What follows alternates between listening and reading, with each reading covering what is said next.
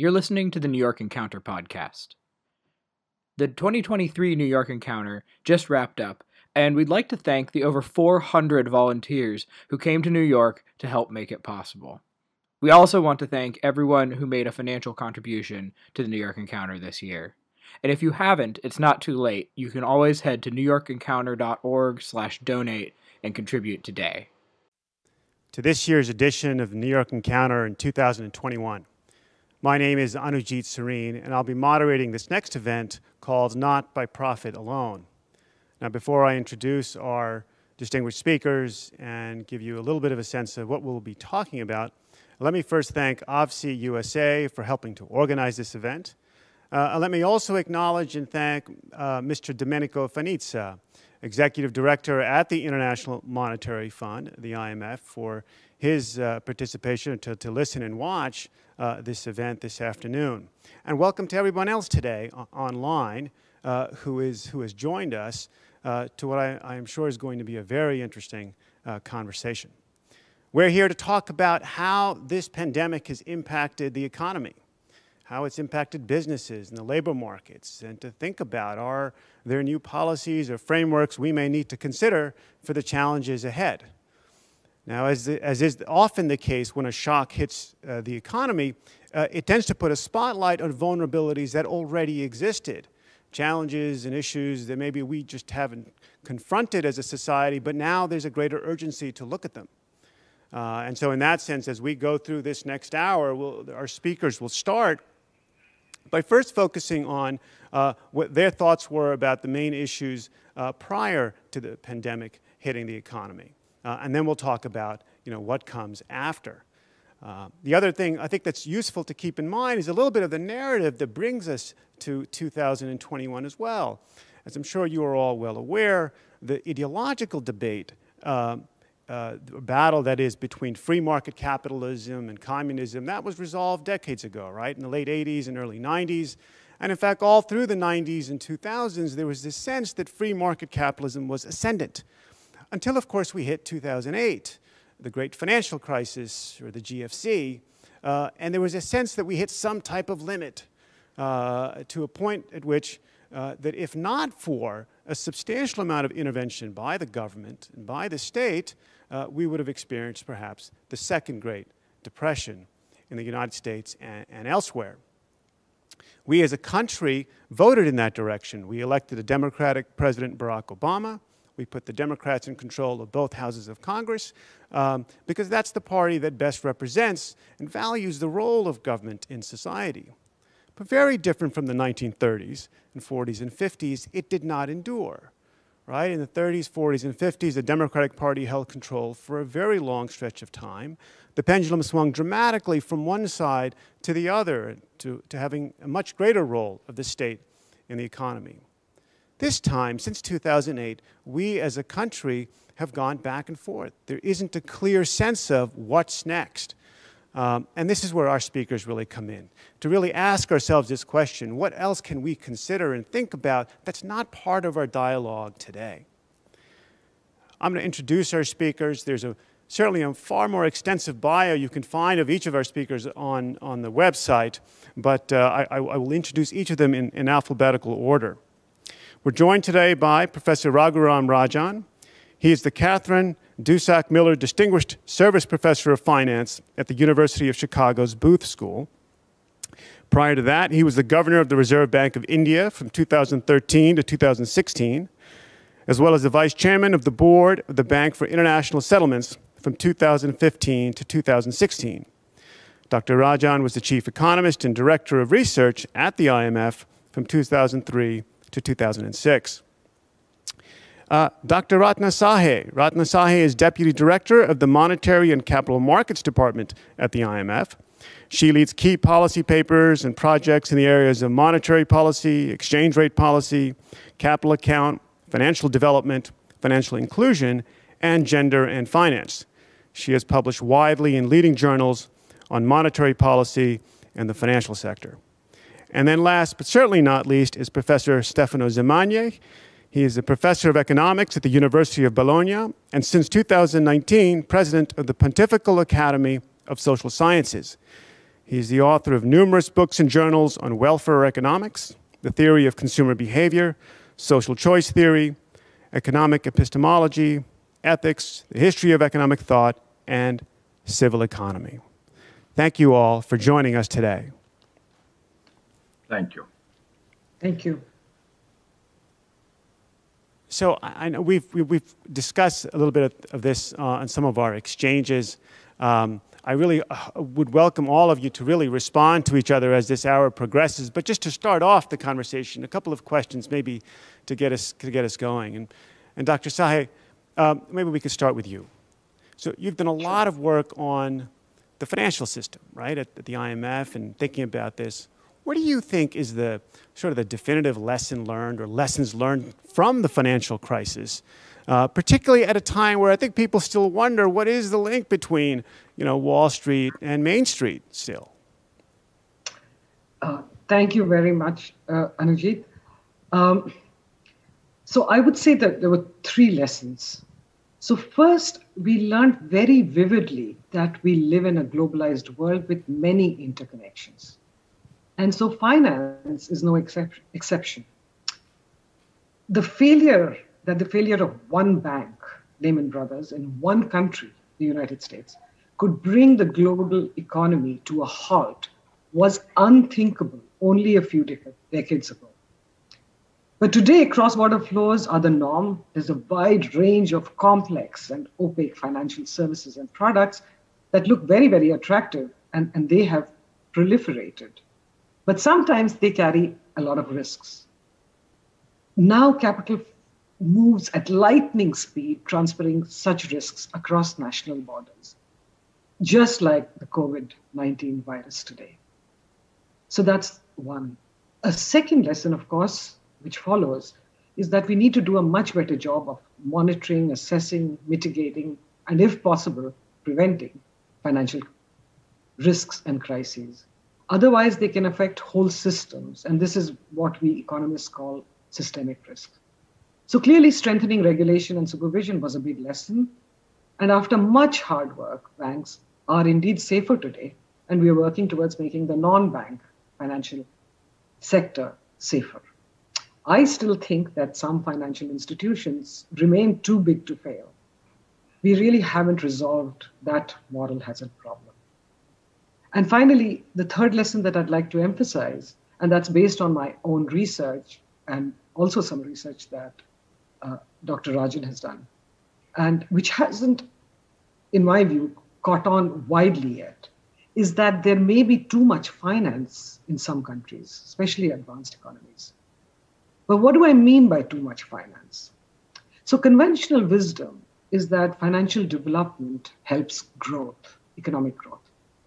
That was true until the 1980s, but that relationship really has broken down with the rapid growth of the financial sector since the 1990s. By some measures, today the depth of the financial sector is more than 4 or 5 times the GDP in some economies.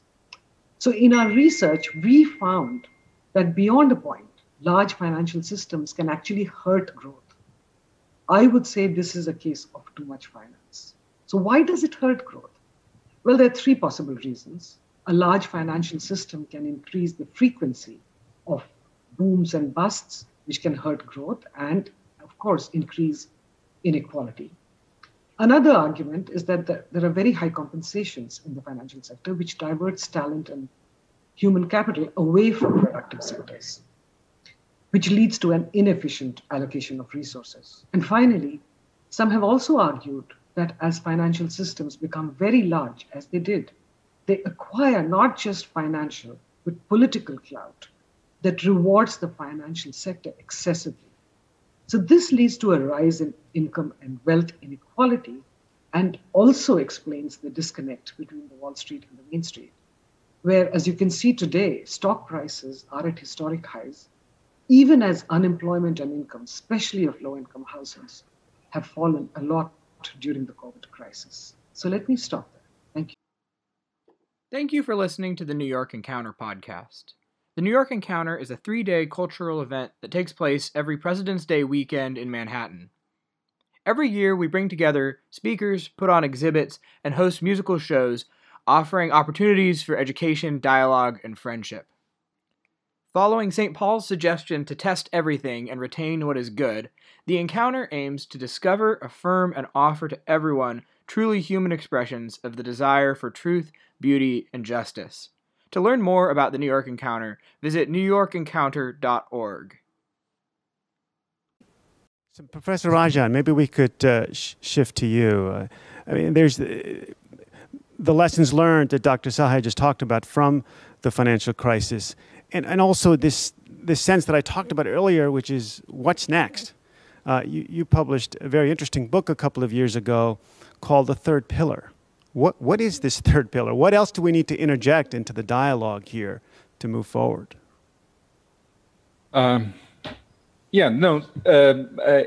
Thanks for having me here. And let me take off a little bit on where Ratna left off. I mean, clearly we have deep problems emerging in the world. They've been emerging for the last 20 to 30 years.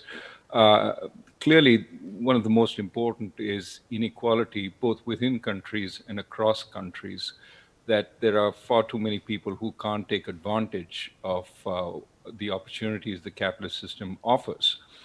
And, before the financial crisis, I think one of the attempts to ameliorate inequality when people didn't have jobs was to give them more access to credit.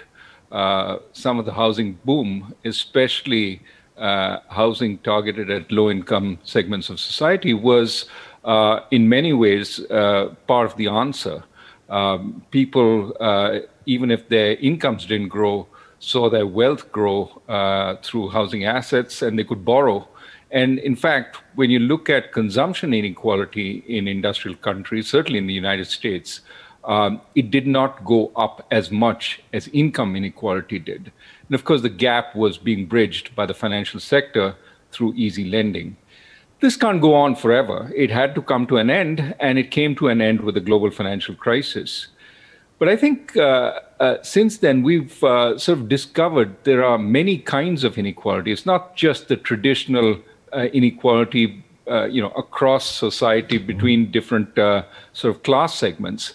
There's also in industrial countries a profound inequality of place, partly exacerbated by technological developments which make it much more valuable to be in a mega city like New York or San Francisco and not in a small town far away.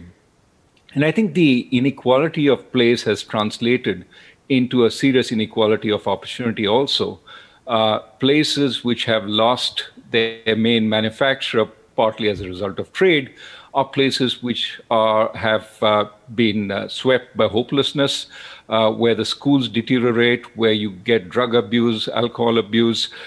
This is where you get the deaths of despair that have been so clearly documented by Angus Deaton and Ann Case.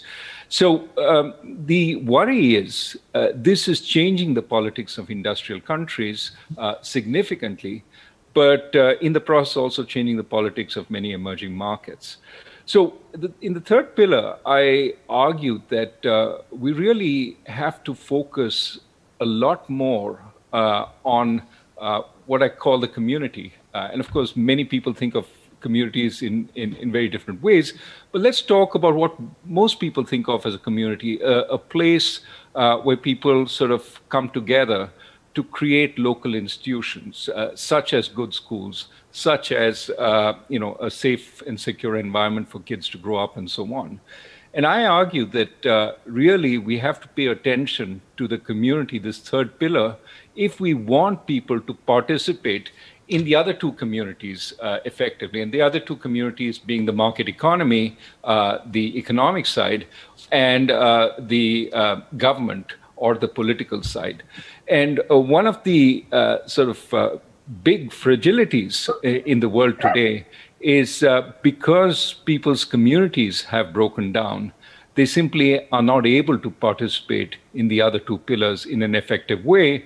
And we get the kind of fractures and frictions that we see across the industrial world, which is also breaking up the integrated world that helped us sort of come where we are from where we were post-World War II. So I can elaborate on that, but let me stop there and hear Professor Zamagni. Yes, please, Professor Zamagni. I would love to have you join the conversation. Yes. You've talked, I know, also about some similar topics as Professor Rajan just highlighted. Maybe again, just to start it off, you said something very provocative about democracy. I think recently I heard you say that we think that democracy is only something relevant for the political sphere, and that it's not relevant for the markets and the business sector. Democracies are costly, they're time-consuming. Businesses need to be fast-paced, efficient, and you argue that separation is a mistake. What does that mean? Thank you. Thank you, first of all, for the invitation, which I was very happy to accept. Coming to the point, in fact, today we are witnessing a process moving from the whereby electoral democracy is replacing liberal democracy. And the implication is that the rule of law is being replaced by the rule by law. And we observe a tendency towards neo-patrimonial states where coalitions of elites share rents. Now, it seems to me that this is a major impediment to the advancement of a credible model of global governance. So we are facing, in my opinion, a sort of internal contradiction to the system. In other words, what is the difficulty? The difficulty is that or how to reconcile the internal governance rules of individual countries, each one of which has its own specific history, its social norms of behavior, its cultural metrics, with the uniformity of the rules that inevitably characterize global governments. And in fact, in my opinion, one should never forget that the constraints external to the country, when it has to shape its domestic policies, always entail a cost in terms of democratic legitimacy. A cost which, as it's happening nowadays, ends up reinforcing irrational pressures towards sovereign populism. And as we know, populism, there are different qualities or types of populism, but they are growing in many parts of the world. It is therefore a question of choosing between two alternative concepts of global economic governance, which have been called, to use his words by Danny Roderick and others. One is the globalization enhancing global governance, and the other option is the democracy enhancing global governance. And the basic idea of the democracy enhancing global governance is that when one starts drawing the rules of it at the transnational level, and from this point of view, the role of institutions such as IMF and many others is very, very important. It is necessary, in my opinion, to include among the objectives to be pursued not only the increase in efficiency in the allocation of resources, which is obvious, in particular for an economist, but also the enlargement of the democratic base. In other words, it is indeed true that globalization per se increases the space of negative human rights.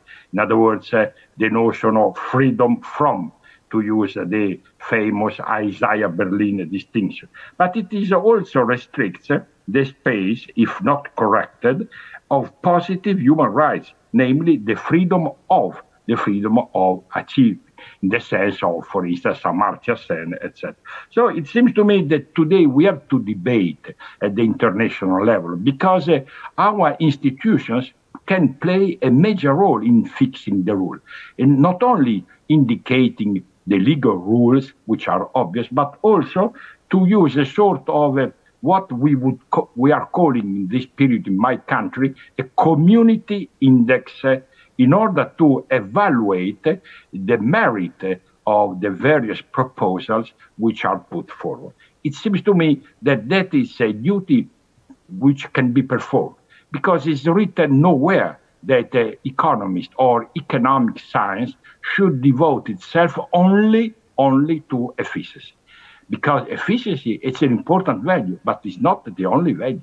Liberty is also an important value. And why should we leave other values to other fields when they are not connected with the rules of the game of the international?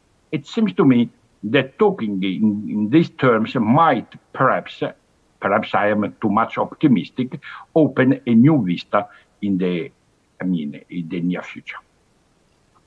Actually, Professor, can you add also to your thoughts on what you refer to as the cooperative economy? I mean, you're hinting at it, I think, in some of your comments already, but what does that mean?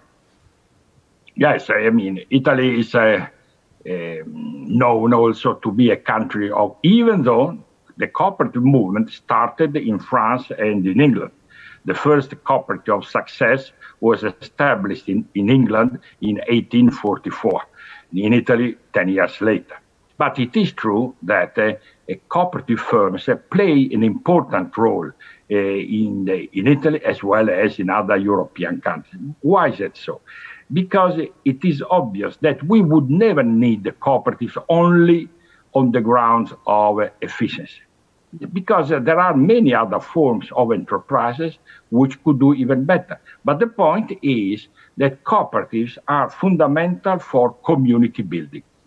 So I read the book by Rajan. It was also translated in Italian, and he's right. What we have to do are to move from a dichotomous model of social order based on state and market to a trichotomous model, namely state, market, and community, or as we prefer to call it in Europe, civil society organization. But more or less, this expression is the same as a community. But the point is that community needs some instruments because in order to be built up. Now, cooperative firms are one of such instruments. It's not the only instrument, but it's a potential. Because when people living in a territory realize that organizing their labor process in a particular way, they improve their lot in terms both of income and wealth, but also in terms of happiness, they realize why it is important to strengthen the community links. And in this regard, the cooperative type of firms are performing a major role. In particular, last year and this year, facing the pandemic disaster. The cooperative, if we did not have in Italy cooperatives, it would be a disaster because many lives were saved because of the particular way and the particular mode of organization of this type of firms. Anujit, can I just Please. add something based on what Professor said? No, you call me Stephen. Stefano. I think it's. I think the emphasis he's putting on social relations is very important. That to some extent we've put a lot of emphasis, and that's the primacy of the market, on economic relationships. But as we become more developed, we can meet economic needs. We find that social needs are left aside. There's a pandemic of loneliness, which is hitting many industrial countries as people get older. And we need to think about what we need to do there. But there's also something very important to note about the spread of markets across the world. The general sense is markets and governments are opposed to each other. This was the view in the 20th century. We had all these movements, one emphasizing markets, the other emphasizing the governments. The reality is they're symbiotic. You have stronger markets, integrated markets, there's a push for having stronger integrated government. And to some extent, the point Stefano is making about democracy is really, as you have worldwide markets, there is an impetus to have worldwide government and not have democratic power having much say either at the local level or at the national level. It gets elevated really high. And so what we need to consider as we go forward is that the way we really want to go? Do corporations need a sort of boundaryless world in order to operate? Or can they operate really well with very minimal loss of efficiency with a world with reasonable boundaries where people have the democratic right to, in a sense, set up their own rules and regulations?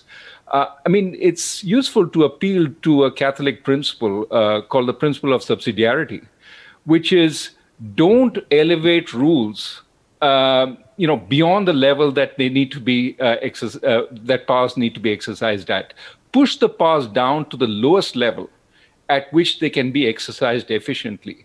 If you want, to think about what rules should govern primary schools, why does it have to be determined at the national level? A local community can figure out what it ought to teach its youngest kids.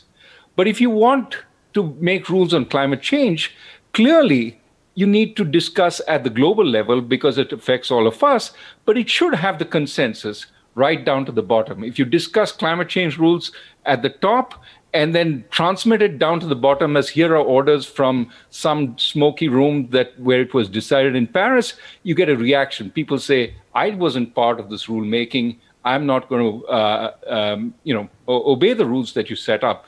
What we saw with the Gilets jaunes in France was precisely that. Rules on, say, carbon tax, on gasoline taxes, which they had no part in determining, and they were protesting. So what I think the fundamental point that I hear coming out here is that we need to reassert democracy. And that means, in a sense, placing the powers to decide at the right place. We've elevated them too much, and we need to bring them back. And often by doing that, you can have both, more of an emphasis on the social side, but also not give up efficiency to the extent that sometimes you have to give up if you had a very different change. May I add something on that? Please.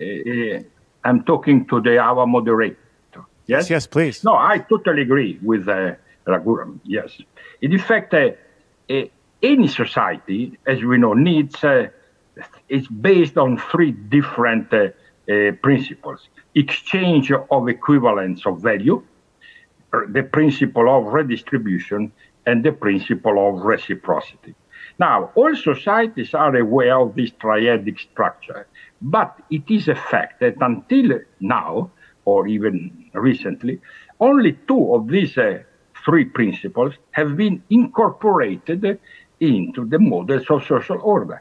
And that is part of the explanation of the unsatisfactory results that we obtain. For what happens if one of the three principles is absent? If reciprocity is eliminated, what does it mean? We have a model of social order based on state-market dichotomy, what has been called lib-lab pendulum. The market produces, and the state benevolently redistributes according to some criterion of fairness. On the other hand, if redistribution is eliminated, we have the so-called compassionate capitalist model. And there is no need to explain because, in particular, in America, in the United States, this is very well understood. Finally, if we eliminate the exchange of equivalents, we produce those type of collectivistic system that history has proved to be untenable, etc. So that is why the principle of reciprocity is what motivates and justifies subsidiarity. Because reciprocity is to give without losing and to take without taking away. And if we pay attention, how do we describe the relationship among the members of the same family, of the same social group? We cannot use the word command, or we cannot use exchange of equivalents. But that is the typical principle as it is practiced in the marketplace. We use a reciprocity. And that is why we need to strengthen the community links. But to strengthen them, we need to extend the area of application of the reciprocity principle. And that is why cooperatives, non-profit organizations, benefit corporation, B Corps, introduced for the first time in the States exactly 11 years ago, and many other type of organizations are important because they translate into practice the principle of reciprocity, which is lacking. And I never understood why in economics, in mainstream economics, it is enough to check with the textbooks or whatever, the principle of reciprocity is never mentioned. Because the typical duty of an economist is to deal with the state or with the market, or the relation between the two, forgetting about the so-called third pillar. And that is something which I expect that in the near future will change, because we cannot, in my opinion, continue in this way. You are listening to the New York Encounter podcast. The Encounter is entirely volunteer-run and donation-funded. And as you probably realize, it takes a lot of money every year to put it on. What that means is that if you want the Encounter to continue its work, we need your help. Head on over to newyorkencounter.org/donate and consider making a monthly donation to sustain the Encounter in its work. Thank you for your support. Dr. Sahay, maybe I'd love to hear your thoughts in what it's just been said. Also, in the sense of, are we talking about here sort of that what we need is more policies to support this emphasis on community subsidiarity, or is it more a cultural step, like a different position or attitude or value system that gets us there? How do you think about that? And actually, this is for all of you. So, Anujit, let me just say that I very much agree with what both Raghu and Stefano have said. And, just this week, I was listening to a lecture by Norina Hertz, and it was about the lonely century. And I was just really shocked to hear some of the numbers. Like during the pandemic, for example, half the population here feels lonely. 60% of the people in nursing homes have no visitors. 1 in 5 people at work have not made a single friend, for example.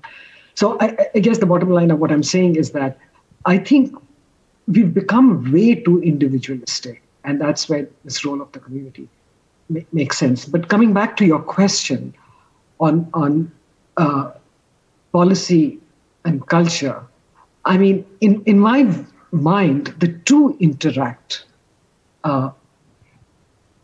They're not separate. But working for a policy institution, I'm a very strong believer that policies can change culture. I know it sounds difficult, but sometimes it doesn't even take much time. And what is really important from what I observe and what I've read and seen is that the signal from the top, public and private sector leaders matters a lot. So I just want to give you a couple of examples.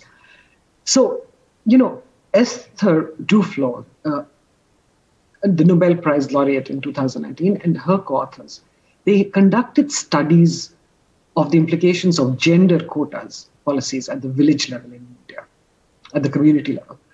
And they found that exposure to female leaders improved perceptions in India about women's effectiveness and weakened stereotypes about gender roles.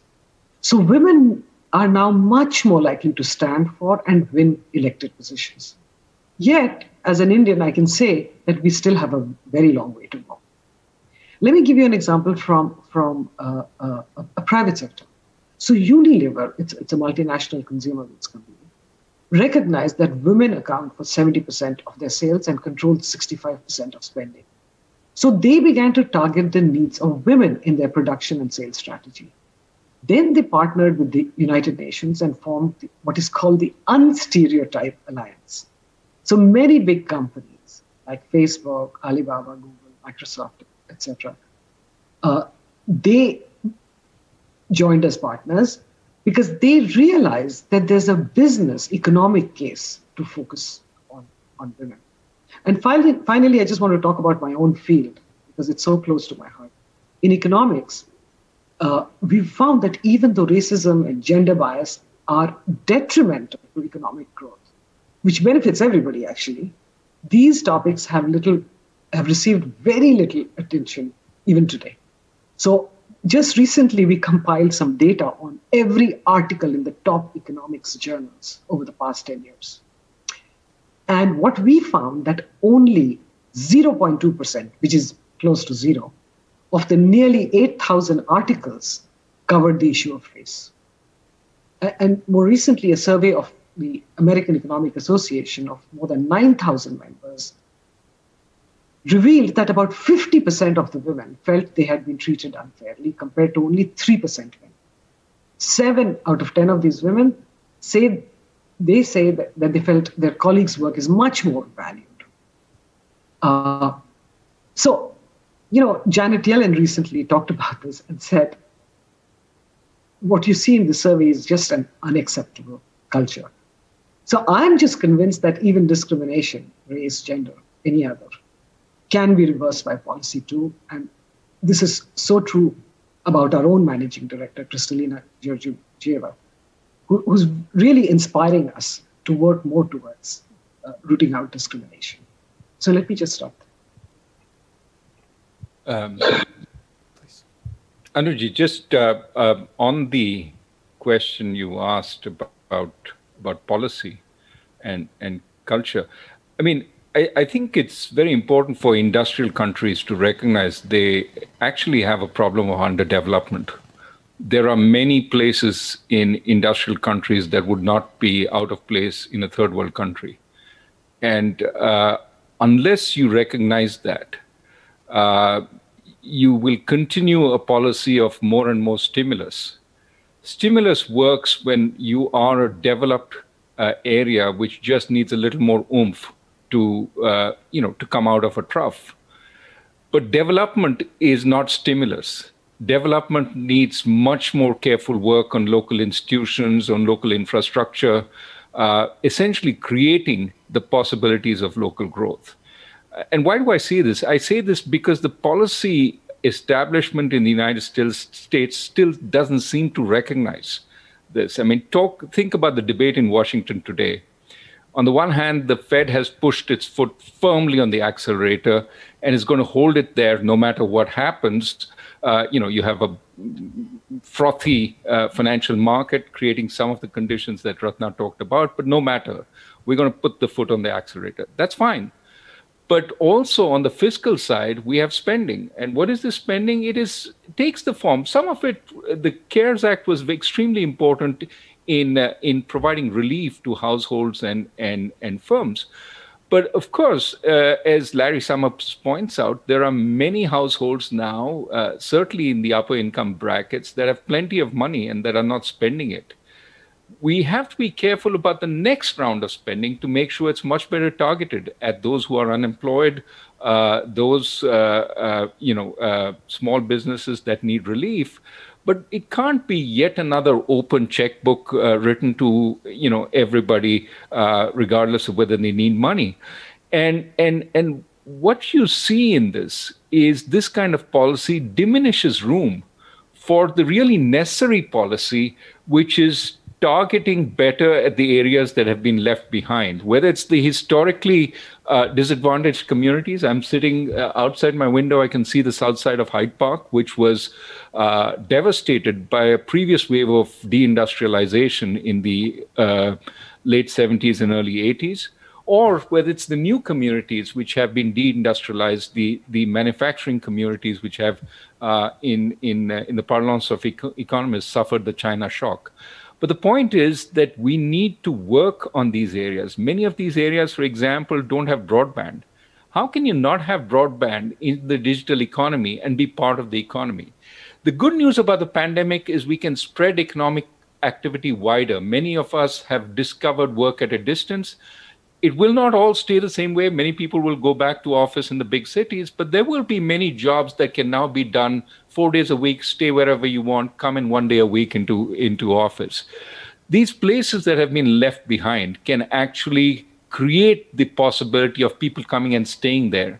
If only they improve their infrastructure a little bit. They have better parks, they have better trails, they have better broadband so that people can work at a distance.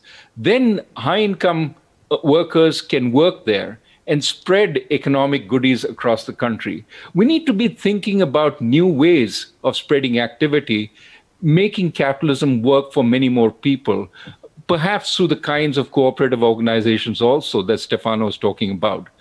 But what we seem to be resorting to is back to the standard playbooks. Central government spends a huge amount of money devised by policies through the center with no thought of what the localities need.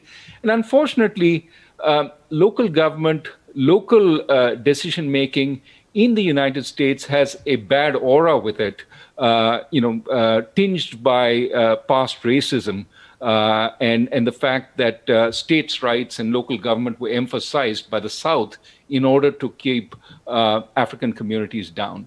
I think we can get beyond that and recognize that, in fact, if you want stronger democracy, we do need to push much more decision-making, especially in this building back better post-pandemic, back to the localities.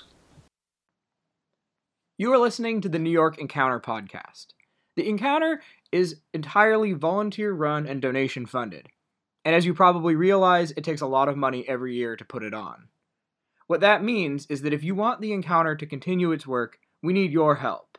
Head on over to newyorkencounter.org/donate and consider making a monthly donation to sustain the Encounter in its work. Thank you for your support. At AFSI USA, we believe your circumstances don't define you. We build relationships to address challenges like poverty and disease and unlock a new outlook on life. In Mexico, Socorro empowers families through nutrition and education so kids can reach their full potential. Queremos que puedan despertar sus deseos para que sean capaces de reconocer que son hechos para el infinito y puedan moverse hacia él. In Uganda, Rose walks with HIV-positive women, helping them recognize their human dignity and find joy. Every human being is not defined by the problems, by the sickness, by the poverty, not even richness, but you are greater than what you can imagine. People are at the heart of what we do. We connect you directly with changemakers like Socorro and Rose. Together, we can build resilience and lasting solutions. This has been a wonderful discussion, but I just want to make sure we do come back to the pandemic itself. That I think our audience is also interested in understanding. Does that change any of this? Does it accelerate this? Is there something else now we need to be thinking about beyond the immediate demand shock and some of the immediate needs as well? Yes. Well, I appreciated what at the beginning, the first intervention, Ratna said about the pandemic. I would have had the following consideration. This pandemic is opening our eyes to three fundamental ethical dilemmas. The first one has to do with the following question. For the first time in decades, our, let's say, policymakers are facing a trade-off between epidemiological cost, which means lives, and economic cost, which means livelihoods. So the triple question asks, how to design smart policies which are effective in reducing the spread of the disease while at the same time minimizing economic cost? Second, how large is the trade-off between saving lives and preserving livelihoods. And third, who should bear the burden of the economic cost? Because to answer this question, we would need a distributional pandemic possibility frontier, showing the distribution of welfare costs associated with the different containment and fiscal strategies across different types of workers and families. And this is not done yet.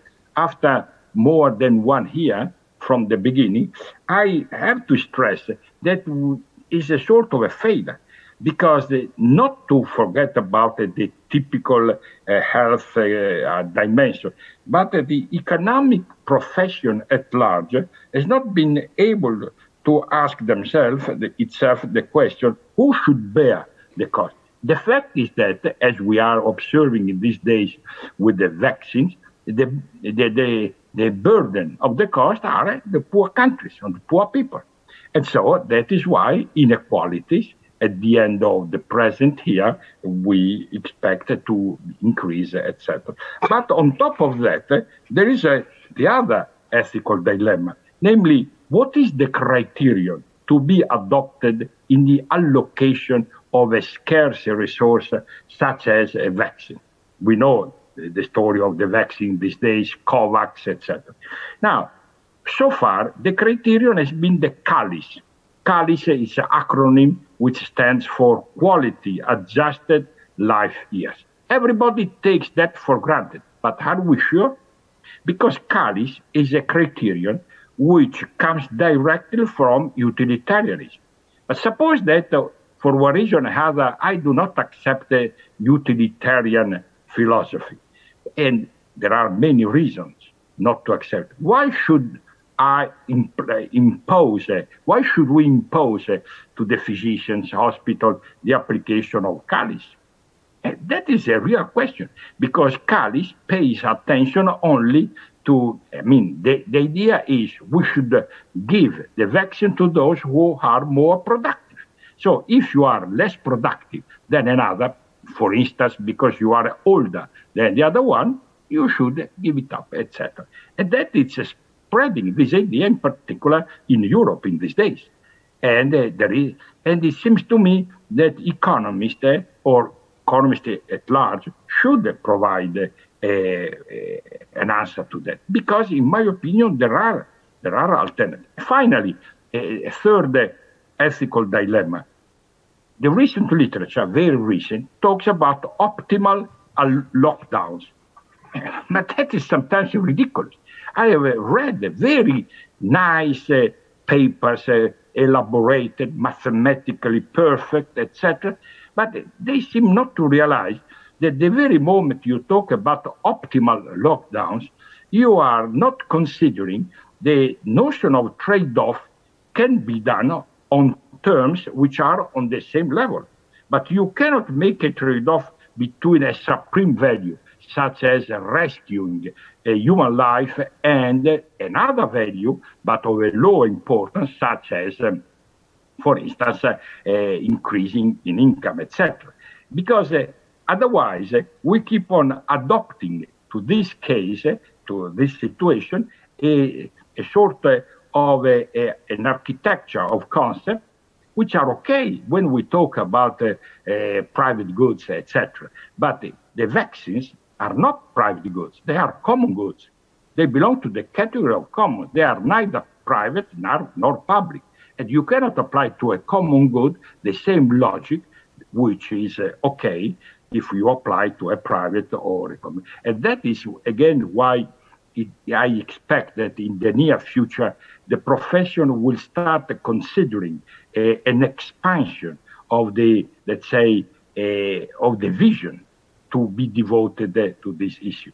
Because the problem of optimal allocation of resources is not enough, in my opinion. It was okay until recently, but since we know that in 9-10 years' time from now, the experts inform us that there will be another pandemic, we had better, in these years, to prepare ourselves in formulating proper criteria of behavior.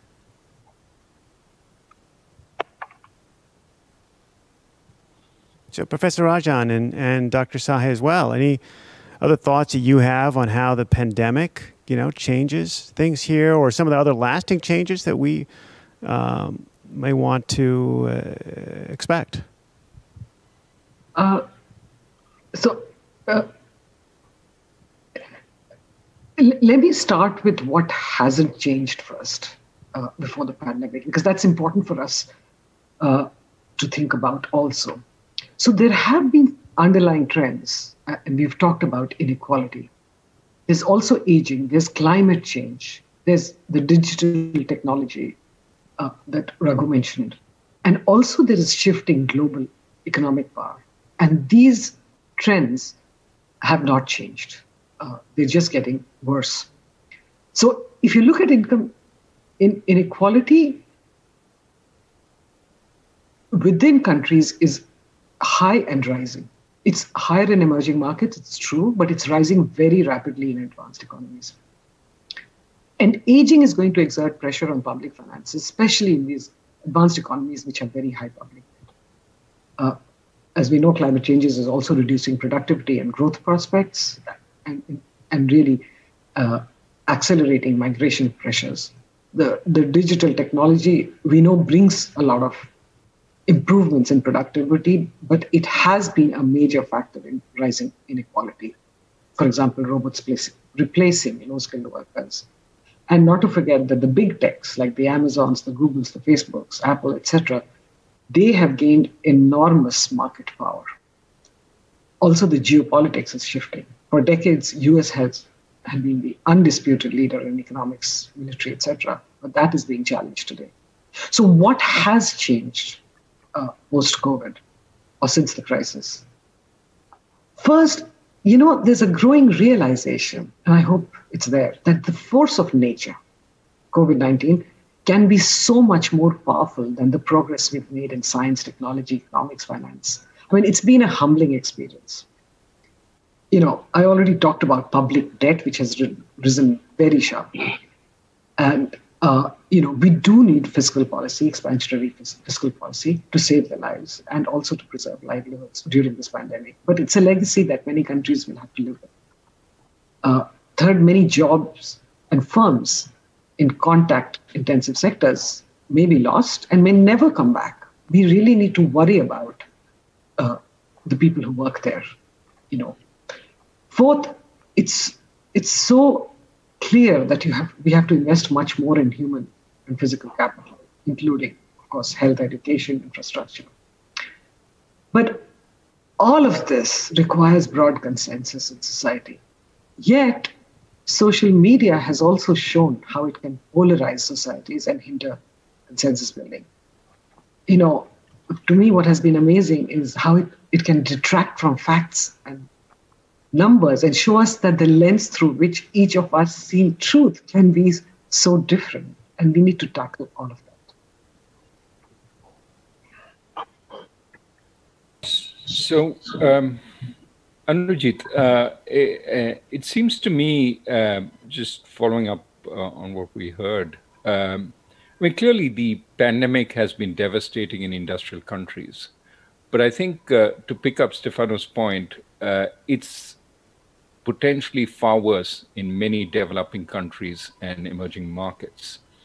And, we've seen the spectacle of industrial countries cornering vaccines. I hope this is an early response, that down the line there is a more moderate response in sharing the vaccines, because we know from the work of epidemiologists that, if it rages uncontrolled elsewhere, there is the possibility of variants developing which come back to hit us, which will pierce the protection that the vaccines give us, because they're a variant that the vaccines haven't been developed against. And so, this is an area where we need global cooperation, and that has been sadly missing. I think the key problem has been US leadership has been missing in action so far. There is a hope that the US reasserts itself in providing and organizing global public goods, but it has to be rethinking this at an order of magnitude different from what has been thought of previously. And this is why we need a lot of work strengthening international organizations, perhaps creating new ones, because really, if you think that the industrial countries have been set back a year or two, many developing countries and some emerging markets, certainly in South America, have been set back, by in some cases a decade or more, and that kind of hit often results in political change. And this is why it seems to me when the West is talking about creating a coalition of democracies, that coalition of democracies may risk having very few followers if the West doesn't buck up and say, we're spending trillions on minimizing the damage to our economies and minimizing the harm to our households. Why don't we spend a few billions to make sure that the effects on developing countries and emerging markets doesn't result in a rejection of the entire system and an embracing of alternative systems over the next few years because of the effects of the pandemic? And it seems to me that that kind of global thinking is needed at a time when the natural tendency is to look inward into your economy. We have big problems. We can't think about the world. Yes, but if you don't think about the world now, you will have big problems 5 to 10 years down the line when the effects of the pandemic finally play out. So it seems to me, and here, this is where I think it's important to look at hope also, that the pandemic, amongst other things, has accelerated the acceptance of technology in many ways, which gives us many new ways of dealing with some of the older problems we have. We've realized that you can get 90% of education, college education on the web. You can't hit 100% because 100% sometimes better to be in the same room with your students and professors to have a vibrant conversation. But you can have a pretty decent conversation as we're having right now on the web. And so why can't we have better education for many more people who can't access that today because they're limited by distance? Why can't we have more telemedicine? Many places don't get access to a good doctor, but we've seen, certainly in the United States, a big movement towards telemedicine in the early days of the pandemic. Now, of course, that people can meet a little more in person, I think some of that impetus is waning, but it shows us this can be done. So we need to embrace technology to provide solutions to older problems, but we also need to recognize there are new problems, and that unless we tackle them directly, systemic change will be forced on us in directions that we don't want. May I just, as you know, a new word has been recently coined, that is syndemic. The reference is to the October 2020 issue of Lancet, the famous journal. They said, actually, the present one is not a pandemic, is a syndemic. By syndemic means that the causes of pandemics are exogenous to the virus that produced it. In other words, what we are suffering is not only because of the virus. He was a start, but it's to do with the vulnerabilities of our economic and social model. And since I understand that the time is up, let me conclude, as far as I'm concerned, I found this quotation from Jonas Salk. Jonas Salk was the inventor of the vaccine against poliomyelitis, a famous one. Now, he, in 1973, he wrote the following: I now see that the major shift in human evolution is from behaving like an animal struggling to survive to behaving like an animal choosing to evolve.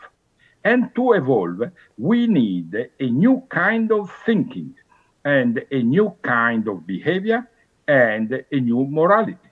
It will be that of the evolution of everyone rather than the survival of the fittest. I was really surprised. And let me add that Salk refused to patent his invention. Even though some lawyers advised him to do that, he would have become very rich. But he said, no, because my vaccine, if I patent it, will not reach all the children which are all over the world. And in fact, he insisted on that. That is why he wrote the words which I have read. Thank you very much. Beautifully said. Thank you, Professor.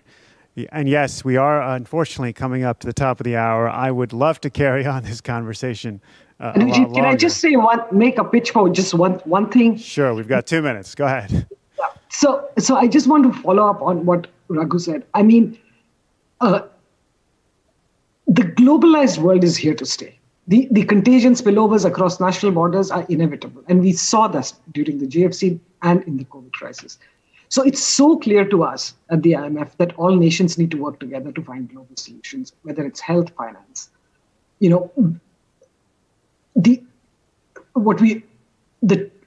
After the Second World War, major countries got together, established the Bretton Woods system like the IMF, World Bank, and they fostered stable exchange rates and growth of economies. And we saw the biggest economic expansion after World War II. Same thing with the GFC. International bodies got together, built a new global regulatory standard. The turn has now come to strengthen the World Health Organization, the World Trade Organization, possibly new institutions, as Raghu said, of FORA, to regulate cybersecurity, data privacy, social media, as well as rules of engagement for the big techs. I was very heartened to read just yesterday in a press release that the G7 countries have renewed their commitment to multilateralism to solve global issues. At the IMF, we are now focusing on things like climate change, digital technology, inequality, and of course the pandemic. So I just wanted to say that. Thank you. Well, thank you. Thank you, all three of you, for what I think has been a terrific discussion. Thank you for taking the time on a Saturday afternoon to be with us. At this point, we do need to conclude. Let me just once again thank OFSI USA for, again, sponsoring this event.